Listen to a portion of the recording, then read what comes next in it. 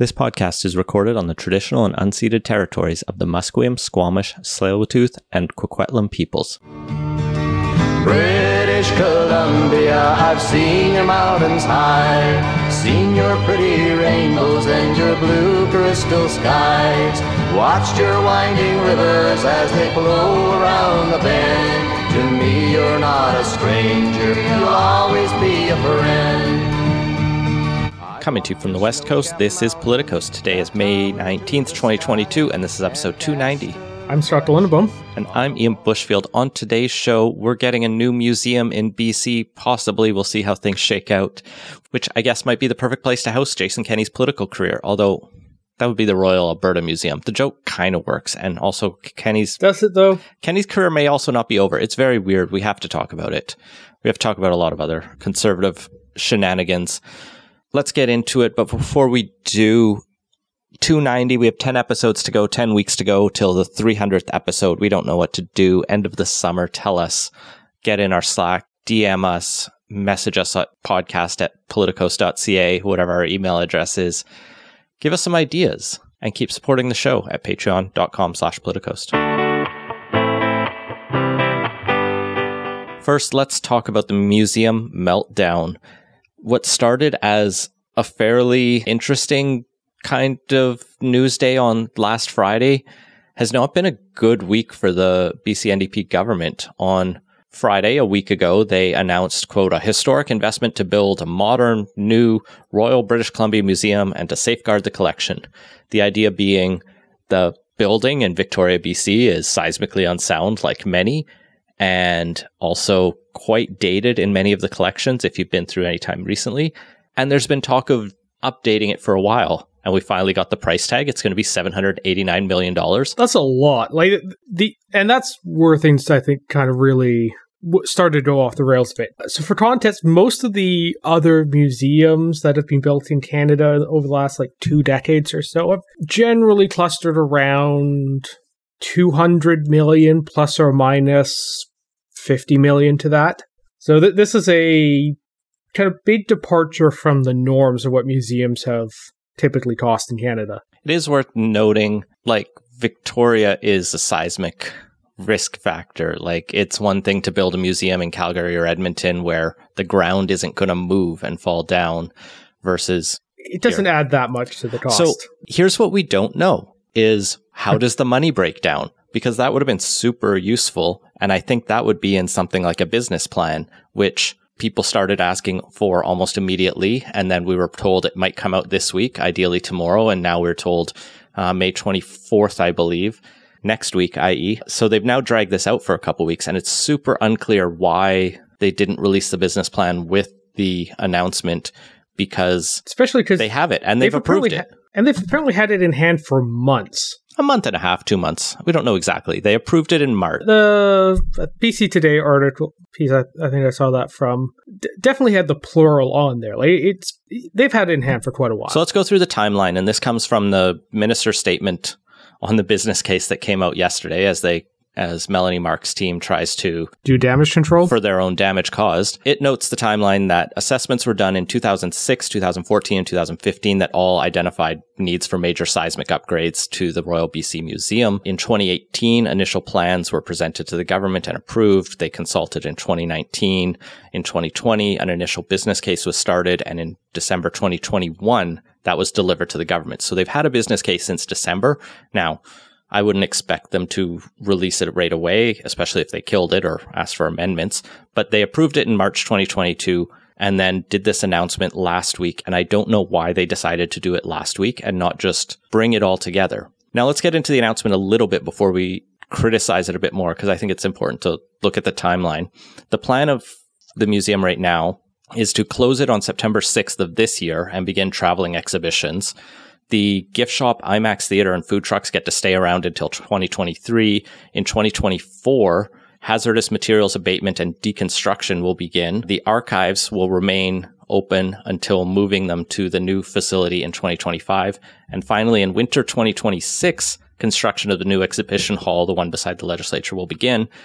And the new museum is expected to open in 2030. They talk about this being a very high efficiency museum best HVAC systems. They're going to incorporate mass timber construction, which you just got to put mass timber in everything to reduce greenhouse gases, and it's cool. And they really amped up working with local First Nations on the project team in project development and delivery, especially working with members of the Lekwungen peoples and the Songhees and Esquimalt nations that are the territory holders of that area. All the exhibits will be updated as well by incorporating those nations and nations across BC, as far as I tell. From that side, it's all interesting, except the timeline, which puts it till 2030. Although I was thinking, my kids will only be 10 by that point or less, and that's actually a great museum age. But it's a big project. We just still don't know the details of where this...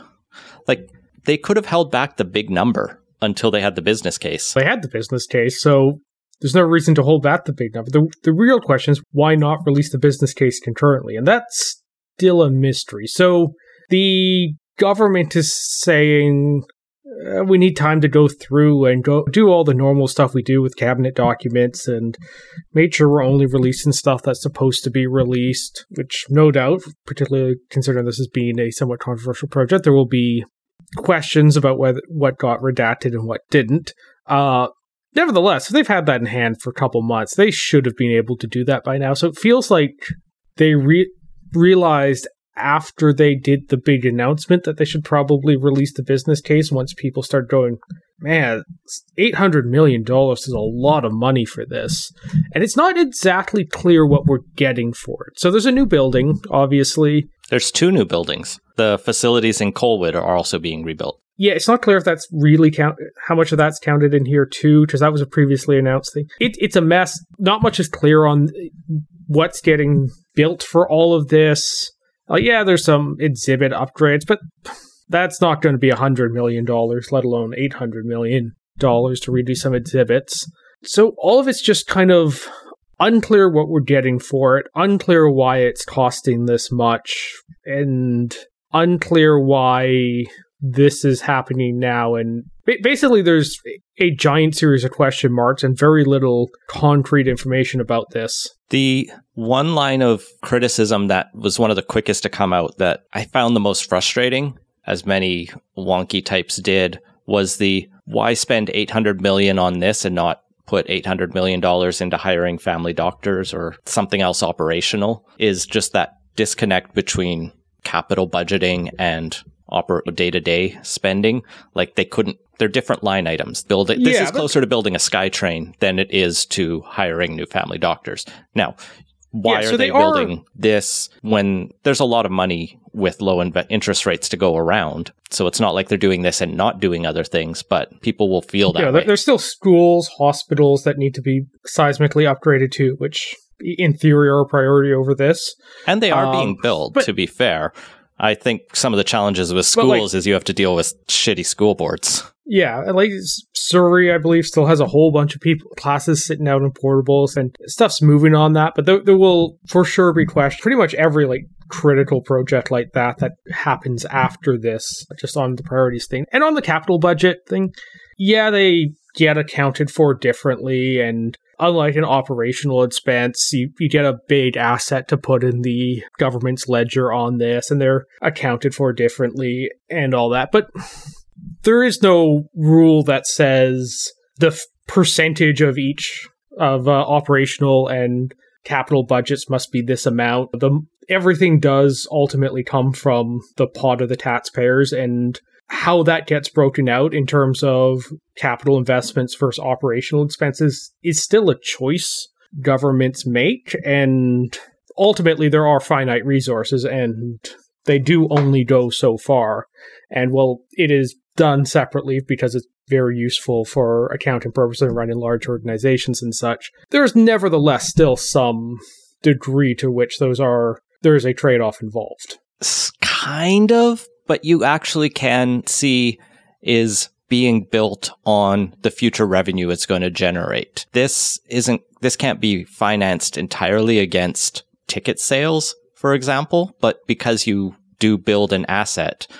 This is the argument Alex Hemingway is making in his CCPA pitch around affordable housing, is governments can pretty much build as much affordable housing as they want because it's an asset that they then rent out and generates revenue and you can just pay for itself. You have to charge market rates on some, but not as many. And you don't even have to go market. He has the number. We can dig up, if you haven't looked it up, search Alex Hemingway affordable housing. He's got a piece in Jacobin elsewhere. Yeah, like they are different. You get the asset in the column, and it's important, but there are still trade-offs involved ultimately, and we will be getting an $800 million asset out of this, but to do that, there will be $800 million going out of the public treasury to have that happen. That can be pulled in by a loan against itself. It doesn't have to come from taxes revenue. You're not going to face an $800 million tax bill. This is why asset infrastructure building is different, though, right? It is different. But let's get back to the other criticism. Yeah, it's accounted for. Yeah, it's accounted for differently. I'm just saying there is still, at the end of the day, some fundamental trade-offs here. The fact that they get accounted for differently does not entirely remove.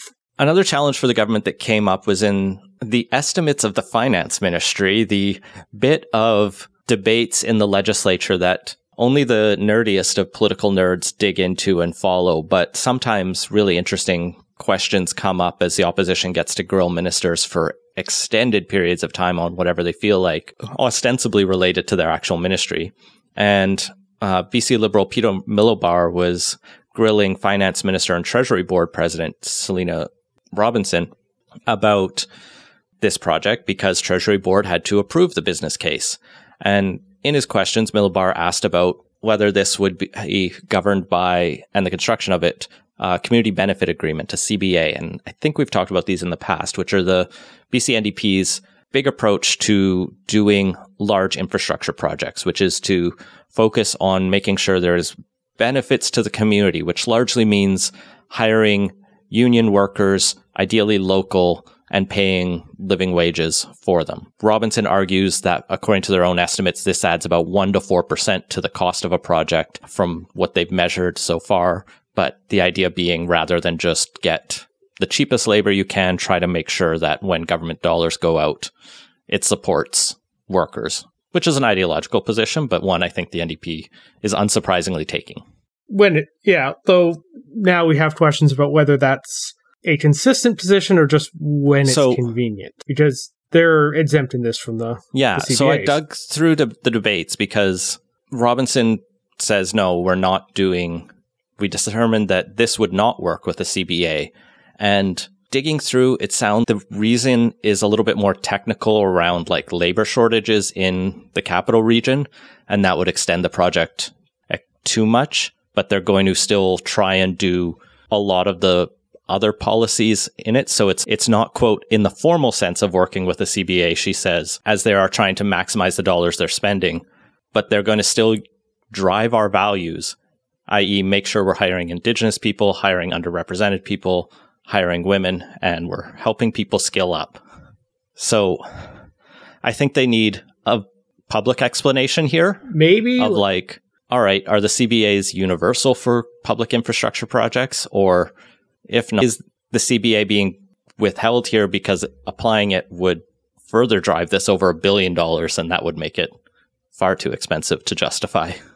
And if it does turn out that's the reason, that would vindicate the Liberals' long-standing criticism of this, that it raises project costs on this stuff, and it would in turn be a pretty bad look for the NDP if they're avoiding it on a signature project like this to keep the price tag down, particularly when there's already concerns the price tag is far too high. Like, as I read through the things she says about it in the debate, she talks about the timing of projects and looking around the region and whether they'd have to move labor force around to various projects to get apprenticeship hours in. It sounds like they can probably justify within the technical reasons of what a CBA is versus what a not CBA project is, and be like, we're still giving it to our preferred unions and blah, blah, blah. We're just not doing this element because it would make this impossible to do while we're also building the Cowichan Hospital. And that's probably fine relative to some of the other considerations, like why don't we have a business case? The other criticism that came up is from Green MLA Adam Olsen. His initial criticisms were interesting because they very quickly mirrored the BC Liberals in the kind of, this is too expensive. Why are you doing this and not other things that you said you'd do, yada, yada. But he managed to refine it to something, I think, more substantive, as he argues the government should instead be prioritizing the repatriation of many of the artifacts within the museum to the nations they were stolen from, particularly indigenous artifacts. He notes that the museum has been identified as an unsafe place in many ways for indigenous peoples because of the colonialist approach to telling many of the stories and just the fact that there are stolen cultural artifacts there.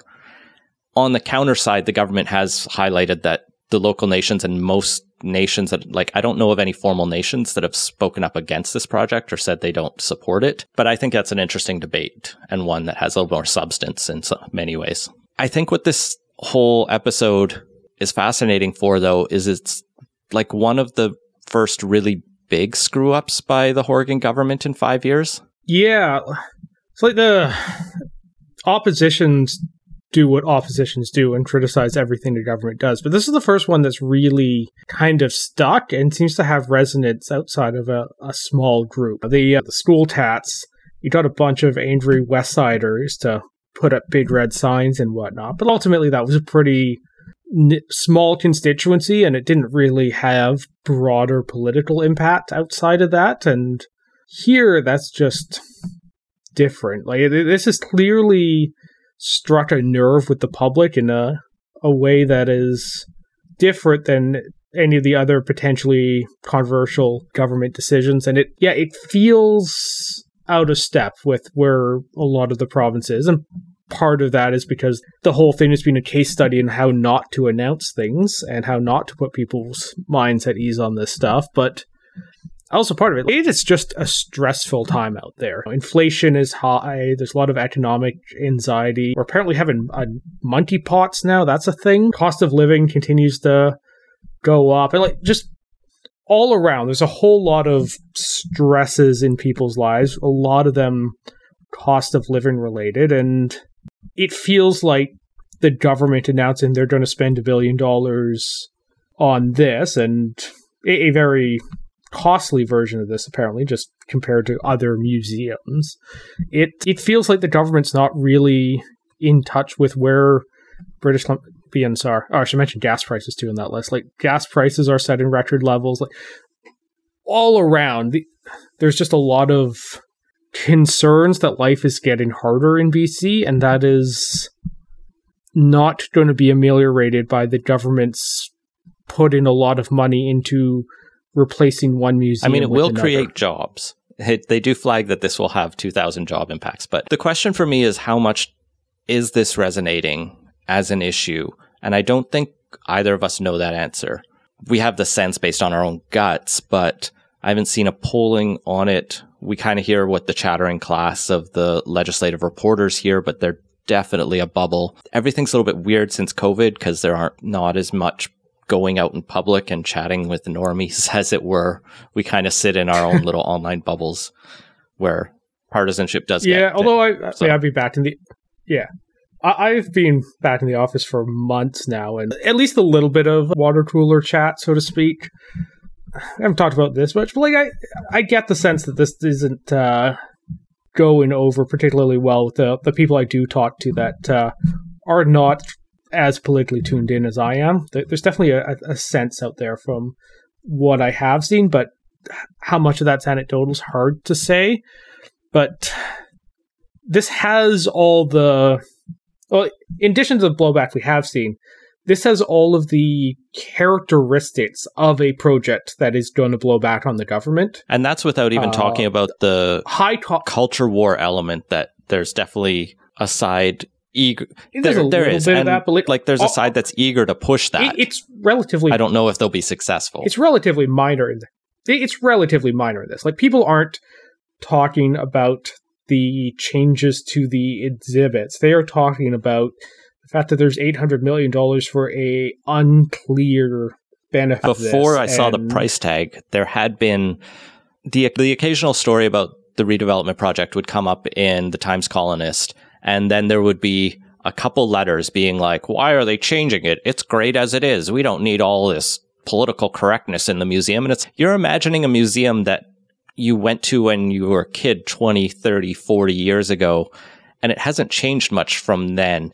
Even if you don't like political correctness, history continues, and there is more to include. But that was a relatively small thing. It was not anywhere near. I've not seen anywhere near as much anger over that as I in the past year. They announced in the fall.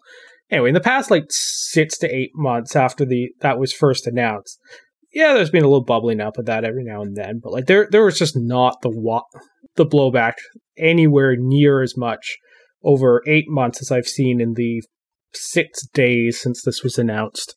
Although again, most of that blowback is again from the chattering class and the hyper partisans. Yeah, but the hyper partisans were not hyper partisan about that one nearly as much as this, and what I have seen here from people who aren't hyper-partisans is also much stronger than that. It's the clear thing is that the NDP have flubbed this, there does seem to, and they keep making it worse for themselves by dragging this story out, by not getting their business case this week. What could have been an annoying 4 or 5 day story for them because they released on a Friday and then would have had to fix it on Monday or Tuesday has now become it's going into a third week. Yeah, and the opposition parties are now bound to kill it if they get elected. This really does have the makings of something that has the potential to linger and dodge the NDP for a while. Construction costs have not gotten cheaper. They are continuing to go up, and there will be price escalations built into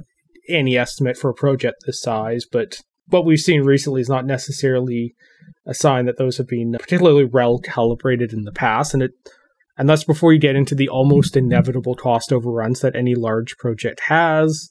So it is quite likely that this thing goes over budget and over beyond schedule, and it crosses that $1 billion mark where it becomes a very big thing. And then if there's still confusion about what the actual benefits are, because $1 billion is that's a lot of money. 4/5 of $1 billion. Yeah, but once you factor in the inevitable cost escalations that come with any large project, it could get up there. Plus, the inflation in the construction sector for years now has been higher than the general CPI inflation rate. But yeah, it has this thing, and then it's right in the middle of downtown, so it's a very visual thing. This isn't Site C, where even that lasted a long after the announcement, continued to dodge the Liberals and become an issue that had to be dealt with. This is going to be a giant hole right beside the legislature where politicians and journalists and people in Victoria see every day. It's going to have a very visual reminder of it. Plus that there's very likely going to be a sense anytime someone is frustrated that they don't have the right healthcare facility in their small community, the roads are too congested, their kids are stuck in a portable at a school because they haven't, not enough schools are built, that, the NDP can afford $1 billion for their downtown museum project, but they can't fix this thing in Nevertheless, the BC Liberals under Kevin Falcon has made their first big announcement that they would scrap this if they were elected. And looking at the timeline, that could actually work. There was questions about this in our Slack because it was will the NDP get it past the point of no return? But it sounds like shovels won't be in the ground until 2026 with some of the deconstruction before that. My concern about the debate is if we're cheap on this, maybe you could do it for less than $789 million. Maybe you could do it for maybe $400 million. Very likely do it for less. Neither of us know. We haven't seen the business case. The building is not as easy to build as some of the other museums you reference. So we don't know. But if we don't do this right, what are the chances of doing the BC legislature seismic upgrades that are desperately needed, right? Or any other public infrastructure? The Royal BC Museum, I get that it's not a hospital and it's not a school, but it is an institution that we should be proud of. Government. It is something we should have. I think we both agree on that. I think everyone agrees on that. And that's not everyone, but most. Being something that it is a 99% to 1% issue on that. Like, there's no big anti-museum contingency, and it's honestly been a little annoying that the people defending the price tag have been kind of putting out straw men about the opposition just doesn't want museums, which is just complete bullshit. Like, people want museums. That's not what I just said, though. Want to have them at it. Quote, what I was trying to bring across is, I want to make sure that we have governments that are willing to invest in public cultural infrastructure, including the museum, including the legislature. Hopefully we get a good business case, and then we can have an actual detailed debate about whether this is a good price tag or not. But if every time concerningly large price tag comes out, we go, we shouldn't pay that, we're not going to fix the things that need to be fixed. Like, we have this debate nationally about 24 Sussex, where no one's willing to fix the Prime Minister's residence. Yeah, that's its own thing. But yeah, there's both a general sense that we are, well, not a general sense. There's both a general fact that Canadians are kind of cheap when it comes to actually spending money on a lot of stuff. And that means there's quite a few things we get second-rate versions of. Nevertheless, it is important to make sure that the money we do spend is spent well, and it is incumbent upon governments announcing large price tag items to do their homework and justify the cost to the taxpayer on this. And that has not been done yet. Depending on what comes out in the business case, we may get that, but we want to be able to do this stuff in a cost-effective manner, because if we could have done this for $300 million, $400 million, and use that other $400 million to build a couple more SkyTrain stations, build a school somewhere, like, there's real trade-offs when we get to money in the hundreds of millions of dollars range. And yeah, interest rates are still low, but there's still a cap on how much we can practically borrow on that. And it's important that governments spend the money wisely, even when the money feels cheap now, because there will nevertheless be a trade-off, and not just in terms of the money spent, but the ability of governments to manage, to do the contract administration on large capital projects. There's only so many people in the civil service with the contract management skills to handle large capital works, and all of these constraints have to be handled with due care, and everything we've seen so far does not give anyone confidence that is the case here. Changing gears for our next segment, let's talk about Conservatives, both next door in Alberta, nationally here in BC, and then back to nationally. We'll jump around a little bit. Going to Alberta first, the big story pretty much across the country is that Jason Kenney has resigned, but actually maybe he hasn't. Yesterday, the Battle of Alberta kicked off with the Calgary Flames taking on the Edmonton Oilers in the first hockey game I've watched in a decade, and it was amazing because it ended in a score of 9-6 for Calgary, which is just a blowout, which was quite unlike Jason Kenney's leadership results. We talked about this a few weeks ago because the whole process has been fraught with just chaos as the party is like revolting against it. So they ended up having a mail-in ballot of anyone who had signed it up by a certain point. They had 34,298 party members mail in ballots by the May 11th deadline, which is an absurd amount, less than national parties get, but any provincial party would kill for that level of engagement from their membership. Like, I think that needs to be emphasized out of here, is there are a lot of people in Alberta who care about the Conservative Party. Like, maybe a bunch signed up just to dunk on Jason Kenney, no doubt, but you don't get people who are, or at least probably many, who are like NDP voters who just want to stick it to Jason Kenney signing up. Yeah, especially because you have to pay the $10, $15, whatever the UCP's membership fee is, go to the trouble of filling out and mailing back a ballot. And most of these have a thing where you have to like send a photocopy of your ID. And I don't know, if you're like me, I don't exactly have a photocopier sitting around where it's just what logistical hassles. And all said and done, to vote in this type of leadership review for a party, that requires a certain amount of motivation. That just doesn't happen. And so they were whim. asked to vote on the question, do you approve of the current leader? 17,638 said yes, 16,660 said no. That's amazing. I just realized that no number is 16660, which Kenney probably does not like, being the fundamentalist he is, which is still a good result for him. It's 51.4% saying yes. He got a majority, and he had said he will stick on with being leader if he got 50% plus one, even though I found the bylaws actually, and it said you just need a 50% to stay on because the tie would go to the winner, or the incumbent being him. Nevertheless, he correctly noted that leading a party where 48.6% of the people hate you is untenable in the fact that it can't be a united Conservative Party. He announced his resignation last night as Premier and leader of the Conservatives. Following a caucus meeting today and leaks last night, it was announced that he's going to stay on, though, until the new leader is chosen. So rather than there be some interim leader chosen from cabinet or caucus who is relatively non-controversial or doesn't plan on running, Jason Kenney will stick around, kind of like Thomas Mulcair did after he lost. Yeah, although in this case, I think it's a little different. And sitting first ministers, I think, should default towards sticking around unless there's a very good reason why they need to get to the exits immediately. Because it isn't the case where your job is now just to be the person who kind of holds the party together and gets in the good quips in question period.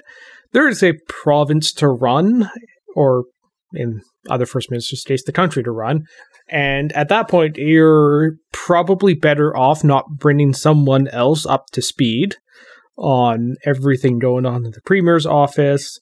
You're probably better off with something approaching a reasonable continuity as the party does their changeover. On the other hand, just a huge chunk. Plus, there's at least there's also an existing Democratic mandate in theory for the person. So if some big decision does come up and stuff does pop out of the blue, COVID being probably the most obvious recent example, it's probably, all things considered, better that the person who got elected to lead the province is leading it than someone who's keeping a seat warm for a couple months for leadership. We don't have popular votes for premiers in this country, Scott. There's no democratic mandate for the premier. Yeah, this is also what people who get really annoyed when you say drop the writ like to point out. But I think this is more serious because it's the UCP that got elected under Jason Kenney, but it isn't him. In practical terms, people vote for the leader more than the party. And we can do this is the way the system works in theory when you're writing your poli-sci essays, but in practice, we have a leader-centric system in practice, but not necessarily in theory. And there are some governing is more the art of the practical than the theory. Nevertheless, Kenney has hinted, or there have been rumors that he has not ruled out running in the leadership race to replace himself. Oh man, that'd just be Matt's chaos scenario. Which would be fun and wild to see the premier run for his own job. It's not unprecedented. I can't name the examples offhand, but I know it's happened sometimes successfully, I want to say. Running against him are former party leaders, Brian Jean and Daniel Smith. They both led the Wild Rose Party, I believe. Brian Jean up until the point when it merged, which actually was 4 years ago to the day that Jason Kenney almost lost his job or quit his job yesterday.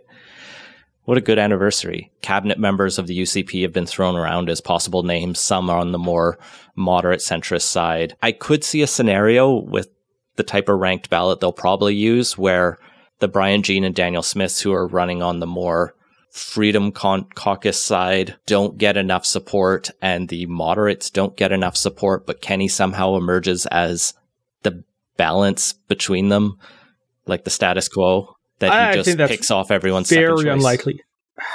Yeah, but here's the thing. Like, if we often talk about how if someone's the front runner, they need to get really high on the first ballot, because if people aren't voting for them as their first choice, they've made a conscious decision not to select the front runner at that case, and that is only going to go double when the person's the sitting premier. Well, here's my thing: is I don't think Kenney would be the front runner in a race to replace himself. Yeah, but you still have the it's effectively the same thing going on, because even if there's a different front runner, you have the incumbent effect, and it just messes things up. It would have to be way. A very weird race where, like, the wings of the party, the moderates and extreme right, balance out, but neither wants the other to win.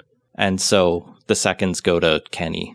That's how he would get it. It's possible. I don't think it's likely, but who knows? What also throws a wrench in this whole situation is there is 1 year until the required next election in Alberta, according to the Act. They have a window. It has to be in the spring within, I think, a 3 or 6 week period. That's not a lot of time to hold a leadership race and pick someone to run. The Ontario PCs proved you can do it even faster than that. Yeah, but in that case, you have a giant asterisk where they were running against Kathleen Wynne, who was doing the 16 years of Liberal government thing, but even less popular than our version of that here by a massive margin. You could have pretty much put anyone in Tory blue and they would have won that race. As evidenced by Doug Ford. It was... Yeah, no, like you could have taken Rob Ford on a bad day and he would have won a majority government. That was the urgency that they had that Ontario was feeling to get rid of Kathleen Wynne. Just the Ontario Liberal Party in general. Like, it was... the mood in that case was very much whoever became the Tory leader was pretty much guaranteed to win. But that is not the case here, because in this case, the Alberta NDP is generally been polling pretty well and is very much competitive. And if the UCP fractures or even just becomes unmotivated to really turn out for the UCP because of everything going here, that could spell electoral defeat in a way that having Doug Ford come in at the 11th hour in Ontario when you had a government that was polling somewhere around the level of polio was it's worth just noting. different. A lot of the recent polls in Alberta have shown the NDP up by between 2 and 8 points. There have been the occasional outlier that have put the UCP in the lead, like Janet Brown's poll in March. It's a little bit wild. No one knows what to think of Alberta polls. Some people just cannot trust them since 2013, despite... So 2013 was our polling. Wasn't it Alberta 2014? When did Notley win? Notley won in 2015. 2015. No one trusts them since 2015, despite the fact that the 2019... Even the later 2015 polls were pretty good. Like, part of the problem is people didn't trust the polls in 2015. It was 2011. Because, I mean, Alberta electing a NDP government, it was 2011 where the Alberta polls missed badly and the PCs had a swing in. Regardless, a lot could happen. Jason Kenney technically has the opportunity to go to the lieutenant governor tomorrow and call a snap election and really play some games. There's been the suggestion, the idea that he said he's not going to call a snap election, but if you wanted to cement authority and whip everyone into line, you call an election right away. That would do it. Could also hugely backfire on you. Yeah, there's a 50% chance that just blows up the party, and you have... I don't know, who are the people in Alberta that's the people to the right of the UCP that are clamoring to get... There's the Wavro's Independence Party now, but there have been 4 other parties. I think the Alberta Advantage Party is out there. There's a bunch of other ones that have tried to get going. So maybe they all split the vote, but you could basically have a resurgent Wildrose Party pop up as half or 48% or so of the party mate for the exits. I guess it all comes down to whether Jason Kenney cares more about the conservative movement in Alberta or Jason Kenney's role leading the conservative movement in Alberta. Can he put his ego ahead of his ideology? And I don't know. I think he's probably gonna do the thing for the cause and step down on that. To be determined. We'll keep watching. It's been a fun week in Alberta politics. Kind of depressing. The depressing thing about this is, Jason Kenney's pretty unpopular and made a lot of bad calls during COVID, but the depressing thing here is that the people organizing to get him out were not the people who thought he should have done more on COVID. that the fact that he did anything was a line too far, and yeah. So those are the people organizing, but I'm not convinced that the 48.6% who voted against him were unified in that. I think a big chunk of them were the people who were like, no, Kenney was too ideological, too right-wing for the old PC party that they liked. I think there is a chunk of that left in that party.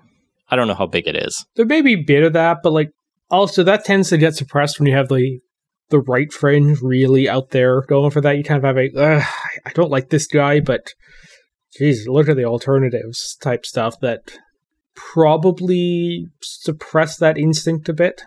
Well, moving nationally, another conservative who's out of the job is the party's former finance critic, Ed Fast, BC Member of Parliament. Fast ran into trouble potentially after criticizing Pierre Poilievre's pledge to fire the Bank of Canada governor if he wins to save the economy and stop inflation somehow. It's not how that works, but it doesn't matter. That's not what it's about. Ed Fast's comments to reporters was that, quote, "I'm deeply troubled by suggestions by one of our leadership candidates that the candidate would be prepared to interfere already at this stage in the independence of our central bank. We lose some credibility when we do this. It's fair to ask questions to demand solutions to the skyrocketing cost of living, but we also have to respect the institutions that have been granted independence to ensure that they function apart from the political interference." Basically, Fast lays out the establishment view of how monetary policy works in this country. Pretty much every developed and country. Suddenly is out as campaign manager, or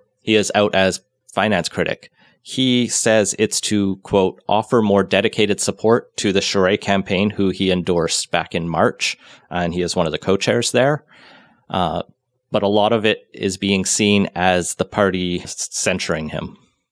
Which is, yeah, not great. Like, caucus members endorse various candidates, and that's just kind of how things go for the most part. And the fact that he had some fairly altogether mild criticism should not be the sort of thing that causes someone to lose a credit portfolio. And it's also important that, parties are able to kind of police their own a bit in terms of stuff. And when someone's going kind of off the deep end a bit, like Poilievre is with the Bank of Canada stuff, it's important that the pushback doesn't just entirely come from from outside of the party. Well, and the thing is, there's a built-in mechanism to deal with this kind of criticism, which is when Poilievre wins, he doesn't have to give Fast a job. Like, Ed Fast can just be left out of the critic portfolios as punishment for this, unless he gets in line. But I don't know, maybe he really is passionate about the Charest campaign. And that would be a first in Canadian politics. Some people who are passionate about conservatism for whatever reason they're going this route is the Common Sense BC movement, which I think I'd missed that had formed, but we'll all have hopefully forgotten about the guy who didn't get to run for the BC Liberal leadership, Aaron Gunn, because he was rejected by the party in a controversial move. After that happened, he may have actually launched this before, but he launched the Common Sense BC movement, a website, Facebook stuff, to try to advance his brand of conservatism. They've been working behind the scenes and organizing, it seems, as recently this past weekend, it may have been a hostile takeover. It may have just been happening anyway. All the positions. It may be also be the case that with the BC Conservative Party, there isn't enough of an organized group to resist a mild entry. They won all the positions on the BC Conservative Party's board. And so it's now the Aaron Gunn Party. Not officially, but as soon as they want. This includes the president, who is, I think, still incumbent at the BC Conservative Party, Ryan Warawa, who's been involved in all kinds of level of conservative politics. He's been on various federal Conservative Party electoral district associations. He's run for the party once or twice. He's been on and off involved with the BC Conservatives since at least 2004. He's a director of the NPA Today, which anyone who's following Vancouver politics will know what that means. And he's the son of former MP Mark Warawa, who was a noted anti-choice, fundamentalist in the Fraser Valley for the Conservative Party. Joining him on the board of the new Conservative Party of BC is Angelo Isidoro, who has also been involved in the NPA. He founded the UBC Free Speech Club. He resigned from the NPA. He may be back, but he did resign after... It's hard to keep track of what he allegedly threw white power hand gestures. Controversial. He's suing Kennedy Stewart for calling him an extremist. He's threatened to sue others, but he's very free speech. And also Lindsay Shepherd, who's that former TA from Wilfrid Laurier who showed Jordan Peterson and got national media attention for everything that happened after that. She moved out a few years ago. She started working for the Justice Center for Constitutional Freedoms and had a post on her Twitter, which isn't too active anymore, in January, talking about how she was giving birth but had COVID, hadn't been vaccinated, and is being treated as an unvaccinated, hospitalized because of COVID, even though it was because of birth. It was a weird post. Congrats on your baby, Lindsay. You should have gotten the vaccine. That's some of the people involved. There were others on the list I saw, but I didn't take the time to look them up. But I'm assuming it's a similar kind of ilk. Yeah. Ultimately, the who's who on that's probably not the most important thing. What is interesting here, obviously Aaron Gunn has shifted where he's put in his focus, and he has a fairly large following. The BC Conservatives have been very fringe for a while, but potentially Gunn's cachet within right-wing politics is enough to make it more of a force here in BC. And Kevin Falcon's probably going to do everything he can to head that off, and he is almost only going to be more successful than some of the other potential candidates for his position would have been. I could have seen if we had a Val Litwin type running the BC Liberals, that would leave a pretty wide opening for Aaron Gunn on this. Probably less so now, particularly if Falcon does go ahead with the party renaming thing, which they do have a thing scheduled at their upcoming convention for, so we may actually see some movement on that in the coming months. And the other person who could stand in Gunn's way is the current leader of the Conservative Party of BC, Trevor Bolin, who we had to look up his name because I couldn't 100% remember who it was, but he is technically still the leader. Nevertheless, Gunn had tweeted or posted to his Facebook last weekend, "A very large, important, and exciting development took place this weekend in BC politics that I look forward to sharing with you all very soon. Smiley face. One step closer to fulfilling the promise I made back in November. Stay tuned." I don't know exactly what he was referring to in November. I think that's when he got rejected from the BC Liberals and said, "I'll be back," or something like that. Not many have covered this, so I'm just kind of curious to watch it because, like you say, I think it's super interesting to see both what happens with the Conservative Party, but more importantly, what happens with the BC Liberals and if and how they react to this. Jumping into quick takes. While we're on BC politics, a couple announcements came out just actually today. First, the oil and gas royalty review that I think we mentioned on the show a few weeks ago came back with the new royalty system for BC. This is actually fairly big news and maybe something to dig into later. But the big news is they are ending the, quote, inefficient and outdated subsidies.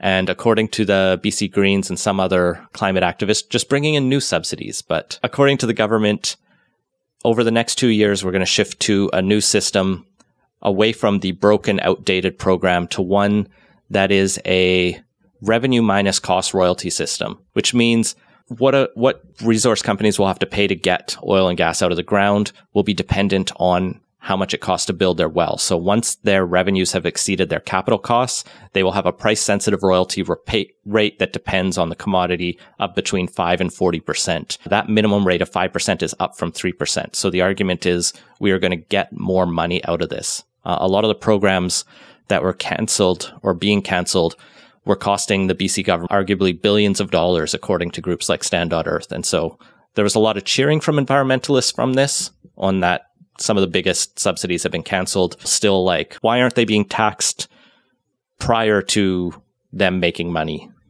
or revenues exceeding. Like, we're still subsidizing the construction of oil and gas in some ways, you could say it. Maybe, well, like a lot of corporate tax stuff is basically taxes on profits rather than taxes on revenues.